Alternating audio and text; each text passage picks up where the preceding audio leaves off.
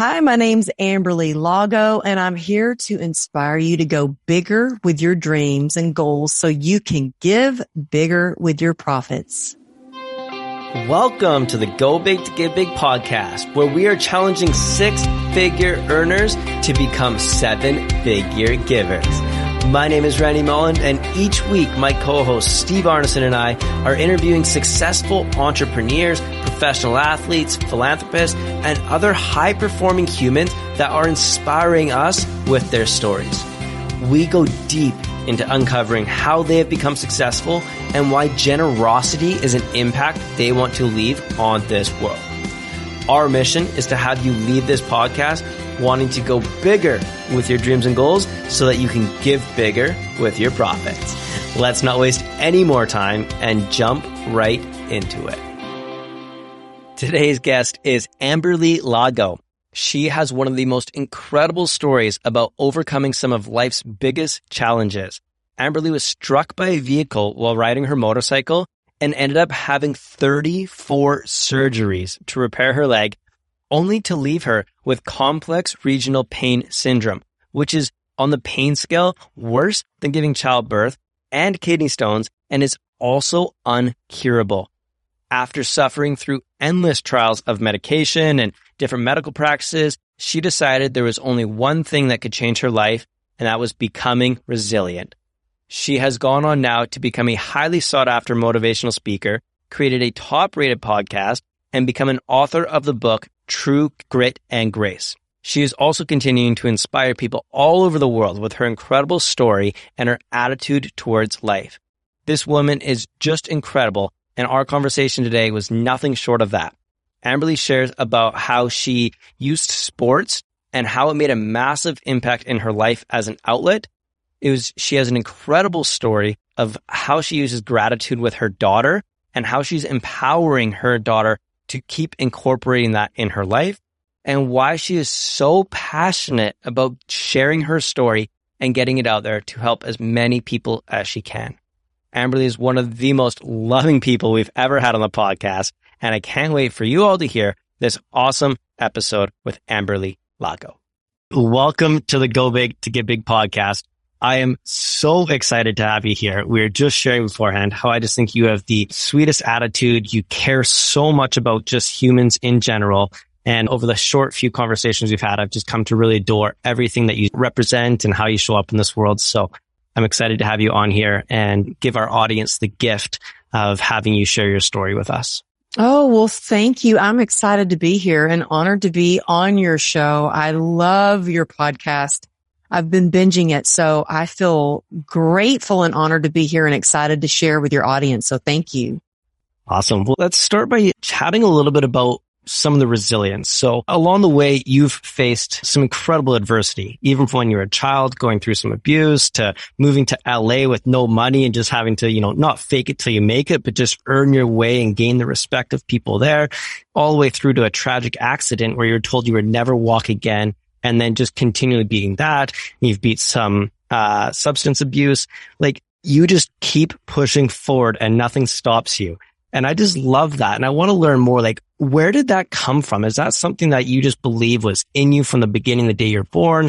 Is that something that's just been built up through facing all the adversities and having no option to go back on it?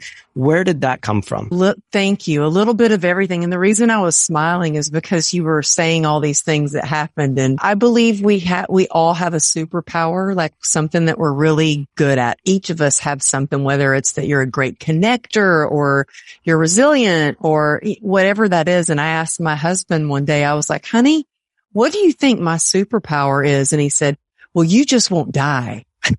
And I'm like, well, I think that's resilience. I don't know if I would say I just won't die, but I think that along the way, sometimes when we're going through difficult challenges or adversity, sometimes we're like, gosh, this is hard. Or we may even ask the question, why am I going through this?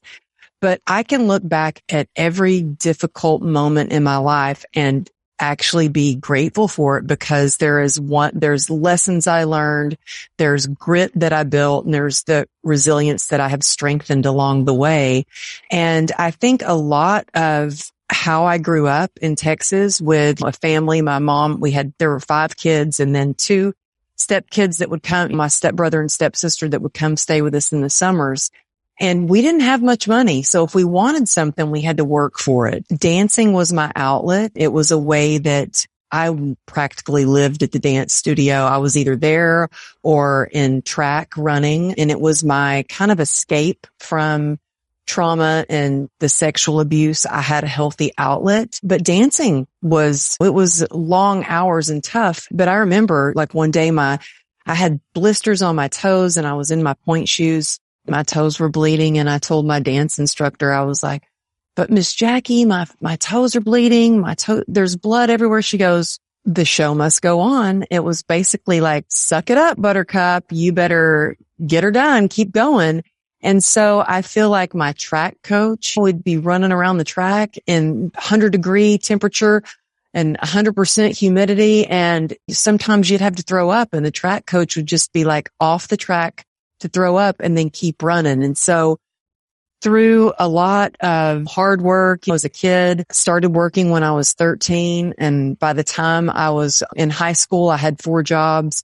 And when I moved to LA, I had $1,200 to my name. And that was enough money to get me a crappy motel with cigarette burns on the wall. But I was happy because I was chasing my purpose. I was going after my purpose. And I think that grit, really the formula for that, and resilience. I think that grit is driven by love, and I had a love of dance and I wanted to be a professional dancer. I think that the formula for grit is definitely inspired by your purpose and your passion. I think it's fueled with resilience. I think that it's definitely a little stubbornness in there and a need to prove yourself right, because I was definitely like not going back to Texas. Had so many people that were like, "Yo, you'll never make it." And I'm like, really? Watch me. And so I think that along the way, growing up, those things, being an athlete, growing up in a family where there was some tough love, those things definitely helped me with resilience for sure. I got to hop in here, Amberly, because I'm a runner. I'm a fanatic runner. And it's always been like my space of Zen, my moment of meditation. And as a kid as well, like I suffered through some abuse, and running was my outlet. It was my safe space. It was my space to get away. And then Randy and I, we've both been sportaholics like our entire life. And one of the charities that we just bend over backwards for we love is Kids Sport Victoria, where they help kids who can't afford to play sports to give them grants to get into sport, because we just believe in so much that playing sports, whether it's track as an individual or soccer, hockey, whatever, as a team sport, there's just so much character that you build through that helps you through the rest of your life, whether it's in business, facing adversity, just as being a human being growing up. And so I wonder, like, what else did you learn through some of the sport and some of the hard times that maybe your trainer pushed you through, your parents pushed you through, you pushed you through? And then how has that kind of like helped you succeed into, like, besides the resilient space? I appreciate the sharing on that, but like, what else did you gain out of just kicking ass in the sport space? Oh, I love that. I want to write that charity down. I'd love to get involved. I'll share it with you for sure. Yeah, because, well, I will give you an example, and not to get too heavy, but, you know, here, my brothers and my sister, we were all raised exactly the same, except I had an outlet, which was track and dance, and my little brother had no outlets.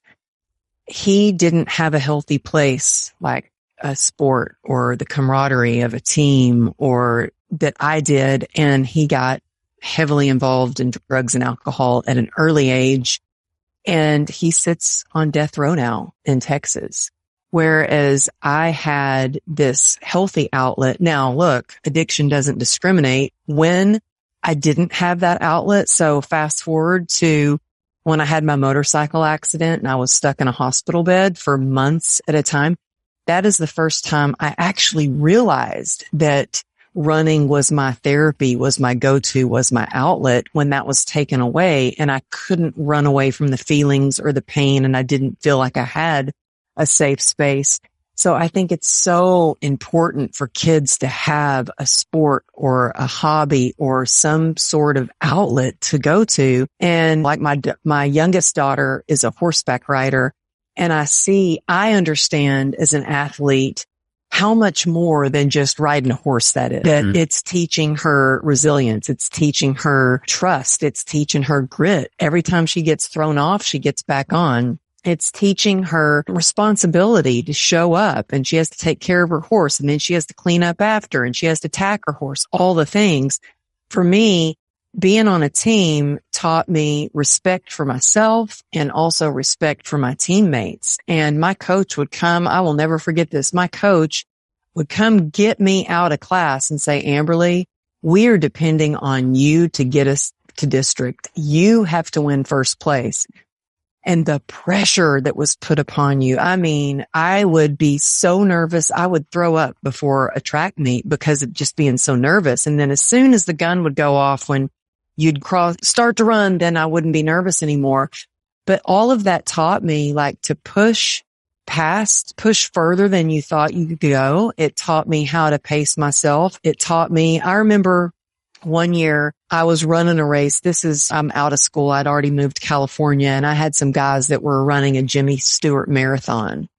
And they let me be on the team because if they had one girl on their team, then they got like a few minutes head start or something like that. And so I was on their team. We each had 5 miles to run. And I remember going to Texas, and my mom would be like, you're going to run again? Like, you're on vacation. And I'm like, well, Mom, no, when I get back to California, I've got a race to run and I have to condition myself. And I was running 5-minute miles, and it taught me like persistence. It taught me consistency. It taught me that you really, if you want something, if you want to be good at it, then you have to be willing to do the work for it. And I think that there's not many other things besides sports that can help a kid learn that except nowadays, and maybe I'm going off on a tangent here, but I don't agree with like everybody gets a ribbon. It's like, no, the kids that work hard and they show up and play really well, yes, they get a ribbon. Is that bad that I said that? Maybe I should. No, I totally agree with you. I think that every kid, and especially in the early ages as we're starting to figure out who we really are, I think we should all be, or at least have the opportunity to be placed in places that we can succeed, right? Some people are fit. People who want to be track stars should have that ability to be placed in track. Other people who want to code and hack the next government, like, sure, go figure out whatever class program that is and let them succeed and find those spaces that they can succeed. But I totally agree that some of that, I'll say that the competitive nature should be rewarded in a lot of spaces. And I think especially in the business space. But I just wanted to rewind 1 second and go back to something that you mentioned where you said that it wasn't until after your accident where you found that you realized then running was like your space of meditation and some Zen. What is that now for you? It took me a long time to figure that out. And that's actually how I got into drinking alcohol every day, because I was diagnosed with this nerve disease called complex regional pain syndrome, and it's dubbed the suicide disease because it's ranked highest on the pain scale. There's no known cure. And so here I had survived this near-death experience when I got hit by an SUV, had 34 surgeries to save my leg from amputation, only to find out that I am never going to be out of pain. Like I will always have pain that's ranked highest on the pain scale. I thought this cannot be my life. And so I started trying every kind of treatment for pain. I was doing nerve blocks, spinal stimulator, ketamine infusions. At one point, I was on 73 homeopathic pills a day and 11 different prescriptions, and nothing was working. And I was just like, oh my gosh, I can't run. I'm sitting here with all these feelings. I can't get out of pain. And I started drinking because I had no way. I had no tools. Running was the only tool that I had. I didn't realize it at that moment, but running was kind of my tool. It was where I prayed. It was where I kind of got away from it all. It was my therapy. And I was kind of stuck in this bed sitting there, and I had to figure out other ways of coping with it. And so this might sound crazy, but I actually once I got sober, I started working out. any way I could. But before then, I started working out even with light dumbbells in the hospital bed. And I even had a pull-up bar installed over my hospital bed and did what I could. So I really had to get my mindset right. I had to start focusing on what I could do and stop focusing on what I couldn't do. I kept thinking, oh, resilience means bouncing back. So I kept focusing on, well, I want to be able to run again. And so I kept trying so hard to run again. I mean, so everything, you name it, I was trying different shoes. I even bought some of these boots called Kanga boots that had these crazy, like, I don't know if you know what those are, but they're these boots and they have this crazy arc. And I was trying everything to be able to run again. And it was absolute insanity because I would always end up in the same place, in extreme pain and a CRPS flare up. And I thought, this is ridiculous. Resilience isn't about bouncing back. It's not about going back. It's about choosing the courage to move forward and look at life as there are so many other opportunities and possibilities, and maybe there's something even better. So I started swimming. I started doing things like hiking. It's wild, but I can't really run because the pounding, I mean, I can chase after my kids, believe me, but I can hunt them down, but like I can still hike. One day my youngest daughter loves to run. She's like me. She loves to run, and she was in the kitchen. She really wanted me to go for a run with her. And I looked at my husband and I said, gosh, it's just such a shame I can't go for a run with her. And he said, well, so what? Get on your bike and go for a bike ride. And I'm like, oh yeah, brilliant idea. And so sometimes we get so stuck on things that we wish we could do or that we used to be able to do when there's so many other things that are just right in front of us that we could try. And so now I bike ride. There's so many other things that we can do. I found other outlets like writing has become a great way to express myself. Yoga, although I'm not great at it, I still try it. I'm just stay open to new possibilities. And I'd be lying if I sat here and told you that I didn't miss running. When you're a runner and you love to run, it is like a drug. Like it was my drug of choice. And last night, my daughter and I were walking. I love it here. We just moved to Texas about 5 months ago, and we go walking at night. And I love how it feels outside, and you can hear the locusts outside and the crickets chirping. And we were walking, and it was just a beautiful night. And I was like, gosh, this would be such a perfect night to go for a run. And I'm like, oh, I wish I could run. And I'm like, okay, Amberly, I'm able to walk. You better go down your list of gratitude for all the things that you can do, because it's easy to start slipping into, oh, I wish I could do this or I wish I could do that.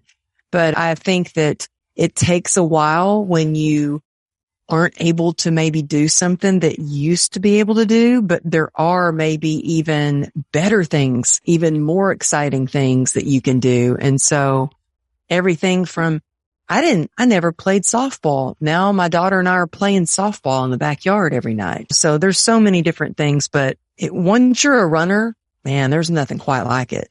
It's true. But you mentioned gratitude as well. How are you practicing gratitude as a part of that meditation? Well, I have a group of ladies. I'm big. I think community is so important. And so I have a God Squad. I have a group of ladies called my Gratitude Girls. I have another group of ladies I've created called my Legendary Squad. So legendary ladies, so you name it, like I love connecting people. And I have a group of ladies, we call ourselves the Gratitude Girls. And we actually write 10 things that we're grateful for every single day. And we text it to each other. And it might seem, inconvenient. It takes a little bit of time, but when you can think of something you're grateful for, it can shift your mindset. When you can take the time to write 10 things down, it really ingrains that gratitude. When you share it, it really builds on that gratitude. But when you read something that somebody else is grateful for, it's like, wow, it really sinks in and it really grows that gratitude. And so it's something I do every single morning. And at night, I get in bed with my daughter and I ask her 2 questions. I ask her, what's the best thing that happened to you today? And I ask her, what's one thing that you're grateful for? And sometimes it's usually silly, but I know that it is really changing her life, because just last year, her and I were riding our razors, the little scooters. We were riding those outside, and we were going through a crosswalk, and this car came flying through the crosswalk, hits us both. Luckily, we were thrown. I know y'all are probably thinking, maybe your next book should be called Look Both Ways. But no, luckily we were thrown and not rolled over. And it was actually probably scarier, that moment, was when my daughter and I got hit than when I just got hit, because when your child gets hit, it's just the scariest thing. So we get taken by ambulance to the hospital. And the whole time in the hospital, we just kept telling the nurses, and I was saying, thank you for helping us. Thank you for taking care of us. And this was still in California, and COVID it was right when the Delta variant had come out, and things were pretty crazy in the hospital, and they were understaffed. And I just kept saying, thank you. And she's like, we're going to get you out of here. We just have to get a CAT scan of your daughter's brain and blah, blah, blah. And I'm just like, thank you. I know you're so busy. I appreciate what you do. Well, luckily, my daughter's CAT scan was okay. We get released from the hospital. My daughter's walking out with me, and she says, Mama, we were rolled in here on a gurney, and we are walking out like superstars. And I thought, she gets it. She gets the gratitude on a deeper level. And I could tell how other people were freaking out in the hospital. Some people were really cranky. We got to share a hospital bed, and we were okay. We were fine. We were grateful to be alive. And I think that our kids, you can tell them things, you can tell them to be kind or respectful or grateful, but they see your actions. They're like sponges, and they see everything that you do. They hear everything that you say. And it makes my heart sing to know that she's a grateful person, and that she can shift her mindset and walk out of the hospital a victor of her life and not a victim. What an incredible story, and just so powerful on how it is to instill that in our kids and then watch them live it, right? There's something like you keep preaching it, but you never know what's actually sticking. Mm-hmm. And a moment like that of just pure gratitude of watching them walk out and be like, wow, how lucky are we? And actually know, like, wow, just gives me goosebumps thinking of what your daughter's going to be able to accomplish in life just with the mindset that you've given her. I want to change things and go a little bit into the business direction now and talk a little bit about that, because your story is absolutely incredible, because you didn't come out of the hospital saying, wow, I want to be an entrepreneur and I need to do something to change my career path. You really just started to share your story publicly and started trying to inspire some other people and use your story as an inspiration for other people that were going through similar things to get connected and create community like you've shared about. But all of a sudden you just took off and you started getting a lot of attention, and people really started to resonate with how well you were spoken and how well you were sharing your story.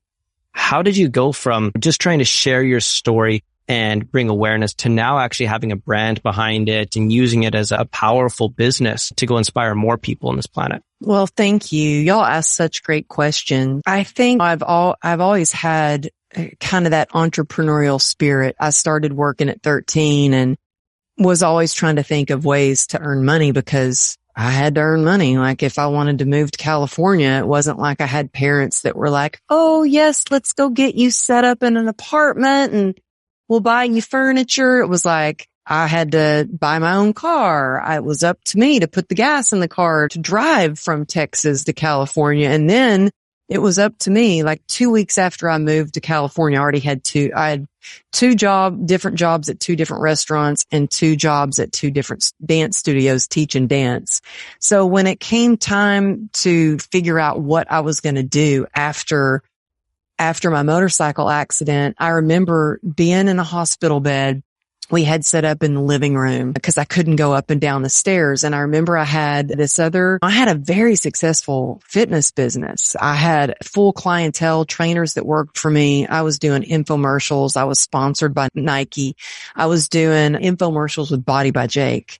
Y'all are born like way after his time, but that just tells my age. I'm 50. And so I had this successful business in fitness. I thought, well, I'm just going to get back to training clients. And I'll never forget, I'm laying in the hospital bed, and one of my friends who's a trainer comes in, and she sits beside me on the couch, and she goes, well, what are you going to do now? You can't train clients. And I just burst into tears. It was like, what do you mean I can't train clients? And it was like, I had been spending every day just on survival mode. And this was like that rude awakening of, oh crap, what am I going to do? And so I first started thinking about, well, what can I do? What brings me joy? How can I serve? So I did try to get back to training, and I was literally like killing myself. And it was one day when I was actually bleeding out on the gym floor. No joke. My husband comes running across the gym, and he's like, what are you doing? This is insanity. Get off your leg. You're bleeding across the gym floor. And I was like, okay, that's not going to work. And I think that's kind of part of it in business. Like my intention was, I love people. I love seeing the transformation in people. I love helping people.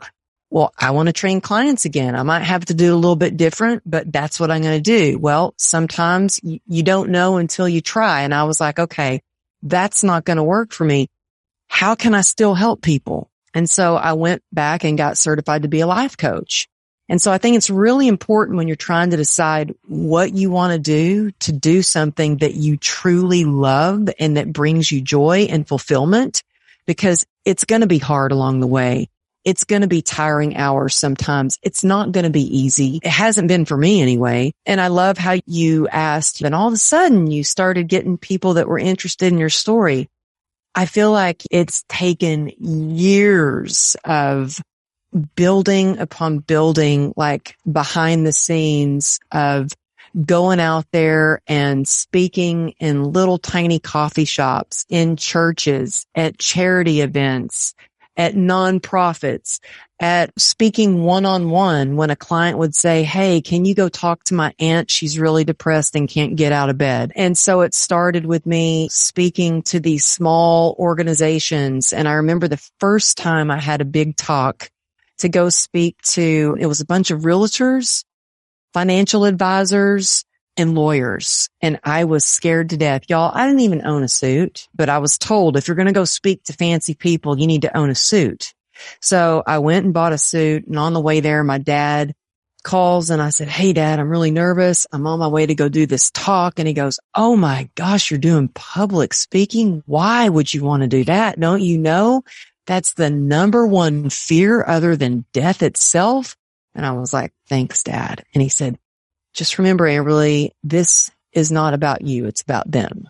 And so I always think about that. I think it's really important to focus on why you started. What is your why? That's what I focus on. And I had somebody say, how do you stay motivated? I'm like, I don't stay motivated. I just stay consistent. And when I fail and when I mess up and when I hit rock bottom, I just get back up again, because where I am or where I'm going is so much better than where I was or where I started. And so I think that over the years, I decided I wanted to write a book.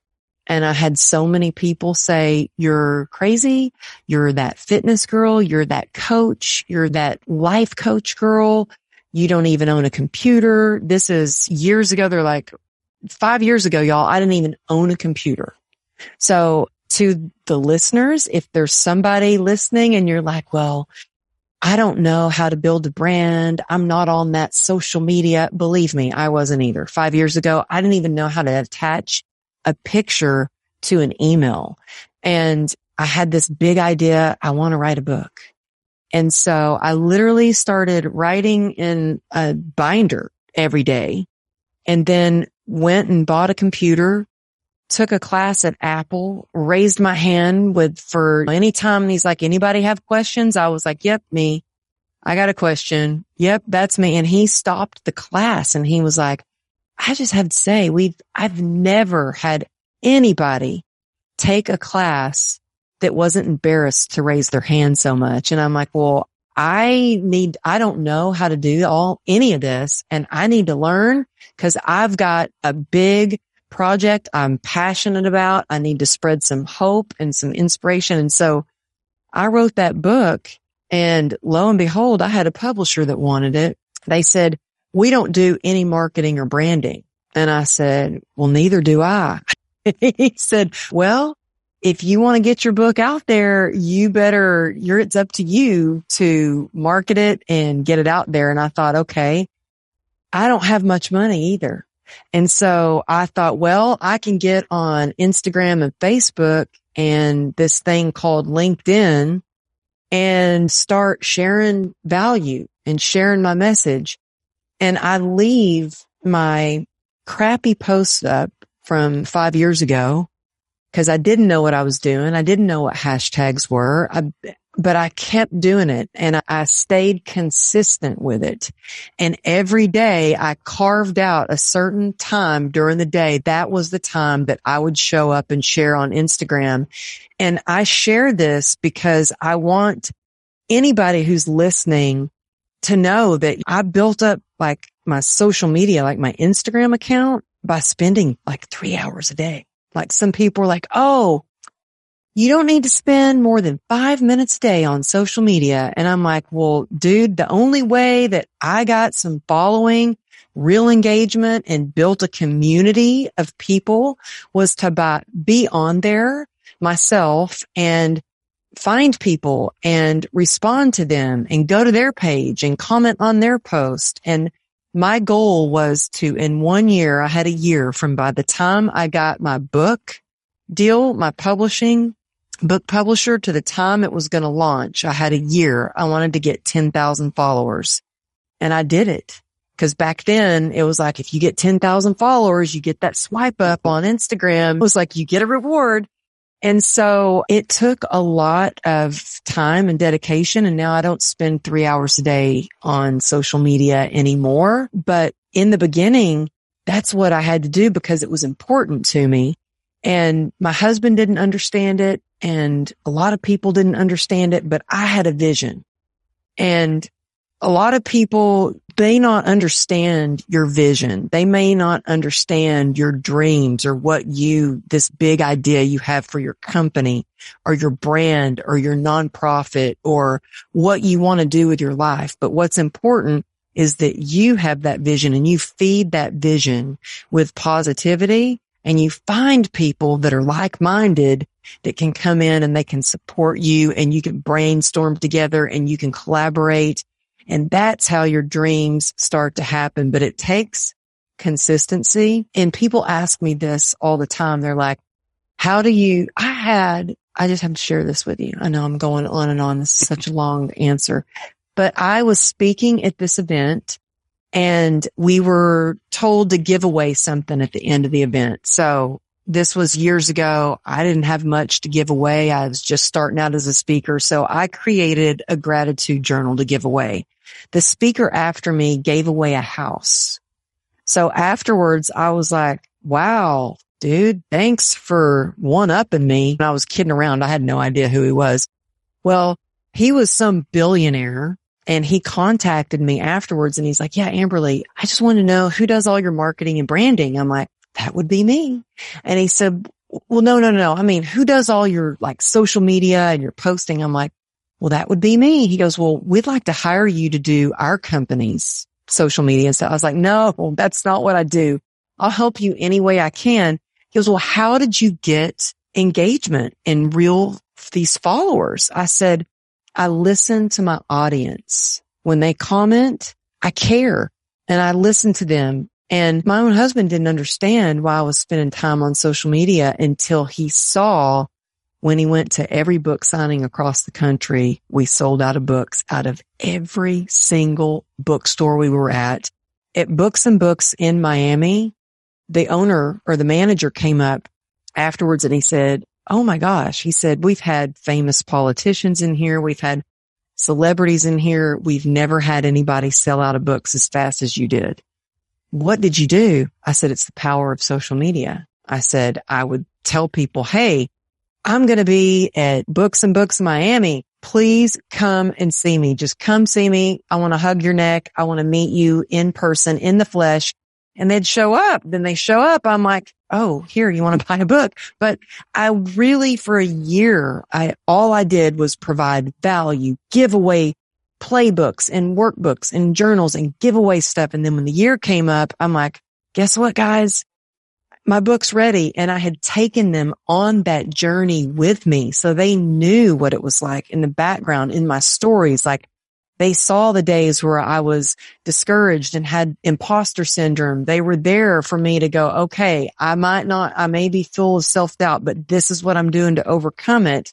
And so that I think that whether you're starting out or whether you're leveling up your business, doesn't matter how old you are. If you think you're too young or too old, you can always reinvent yourself. You can go after the career or the work or that passion project that you have in mind. It just takes a lot of grit. A lot of grit. Definitely. And I didn't want to stop you there. You were going on a fire tangent. And so I just could listen to you speak all day. And you talked a lot about, it's not about you, it's about them. And what you just shared is such an example of that. And I think why you've had so much success to date is just because you care so much about the people on the other side and making sure that they feel heard and loved. And I think it's absolutely incredible. And I think your hard work and work ethic is just testimony to the success that you've had. And a lot of people that are listening should be able to relate to that it's not easy, that it is hard work. And that just goes to show, Amberly, you faced adversity your whole life and it didn't change when you came into business and you just kept grinding and grinding. So kudos to you. That is absolutely amazing. Well, thank you. I mean, it does get easier. I don't spend 3 hours on Instagram anymore. But I think with each level up, you have new levels, new devils. Absolutely. And that happens in business and in life and all over whatever it is they experience. But transition a little bit into, I guess, what we just call the giving section of our podcast. Like, I heard that your daughter actually won the award for being the most empathetic in her classroom. And I can obviously see where she gets that from. And I'm wondering, why empathy for you? And I'll pair that in with, why do you also like to give hope? Such a great question. And yeah, I think that was one of my most proudest days when, as a mom, when my daughter, other kids were getting awarded for straight A's and mine got awarded for most empathy. I was like, oh, yes, because that's something I think they learn through experience. Since she was 2 years old, she's only ever known me as she was so young, she's only ever known me as like, I would have a surgery and recovery, then surgery and recovery. And I think that I felt so broken when I first got out of the hospital and I was trying to train clients again. And I was thinking, oh, who's going to want to train with me? I feel so broken. And to my surprise, my business boomed because people were like, oh, we saw you in the gym in your wheelchair. Then we saw you with your walker. Then we saw you on crutches. We saw you bleeding out across the gym floor. So they're like, it gives me inspiration. Like, I too can lose 5 pounds. If you can get in here and do this out of your wheelchair, I can do it too. So it gave them that feeling of I can do it. But one of my clients said, Amberly, you're a better trainer now, because you understand me more. You understand my pain more. And I think that empathy allows you to understand what someone else is going through. And I think that really leads to a deep connection when you can connect on that level. And so I feel like empathy is something that really can connect us all on a deeper level, and something that we need in the world even more now. There's so much going on between everything, with inflation and politics and COVID and everything, that if we just had a little bit more compassion, a little more empathy, a little bit more understanding, I think the world would be a better place. Couldn't agree more. And that hope for inspiration too, I think, is so important, and being able to experience the struggles, but then also being able to show up, conquer a lot of those struggles and move on to new levels and new devils, as you put it, which I really like. Yeah. And I didn't answer the part about hope, and I'll make this real quick. The reason I'm so passionate about sharing hope is that when I woke up out of a coma and I had a 1% chance of saving my leg from amputation. And that was my glimmer of hope. And that's what got me through 34 surgeries. And so all it takes is just a little bit of hope, maybe just a little glimmer of light, maybe one person that believes in you, one piece of good news, one conversation, one quote, one spark of hope to keep you going. And so that's why I'm so passionate about it, is because I know that there's such power in it. I love it. You donated $1 per book. Where did that idea come from? And why'd you do it? Well, actually, I can't take credit for that. I didn't know how to do that. I mean, look, like I said, I didn't even have a computer. I'm like, how do I publish this? So my publisher is the one who was able to connect me to how to do that, which I think is a brilliant idea. But I have donated so many books, actual books, to Dress for Success, to the American Heart Association. I just got back from a conference where I donated to every attendee. I donated a book because, again, I want people to have that hope and that inspiration. And that's why I wrote the book. My intention for the book is so that they could grasp a little of that. You can go, Steve. I was just going to say, I love it. I think that we call it for purpose. And so when we can attach something for a greater cause, our business is for purpose. Whether we donate to kids sport, donate a book, donate time, there's a purpose behind that. And Cole Hatter taught us that, and something that we do as well. I love that. We want to jump into a transition question here. And one of the things we love to ask all of our guests is just getting them to brag on a moment of giving that gives them goosebumps, something that makes them just think back of like, wow, that was a special moment in my life of giving. Do you have a moment like that you can share with us? Well, I think the moment that hit me the most was I was speaking at a conference for reflex sympathetic dystrophy. And that's the nerve disease. It used to be called RSD. Now it's called complex regional pain syndrome. And when I went to speak at the event, I had no idea how many people there were diagnosed with CRPS. And at the beginning of my talk, I said, how many of you here have been diagnosed with complex regional pain syndrome? And 90% of the room raised their hand. And it was more than goosebumps. I cried. And I was donating my time, but then I was also donating a book. This was in the very beginning of my journey.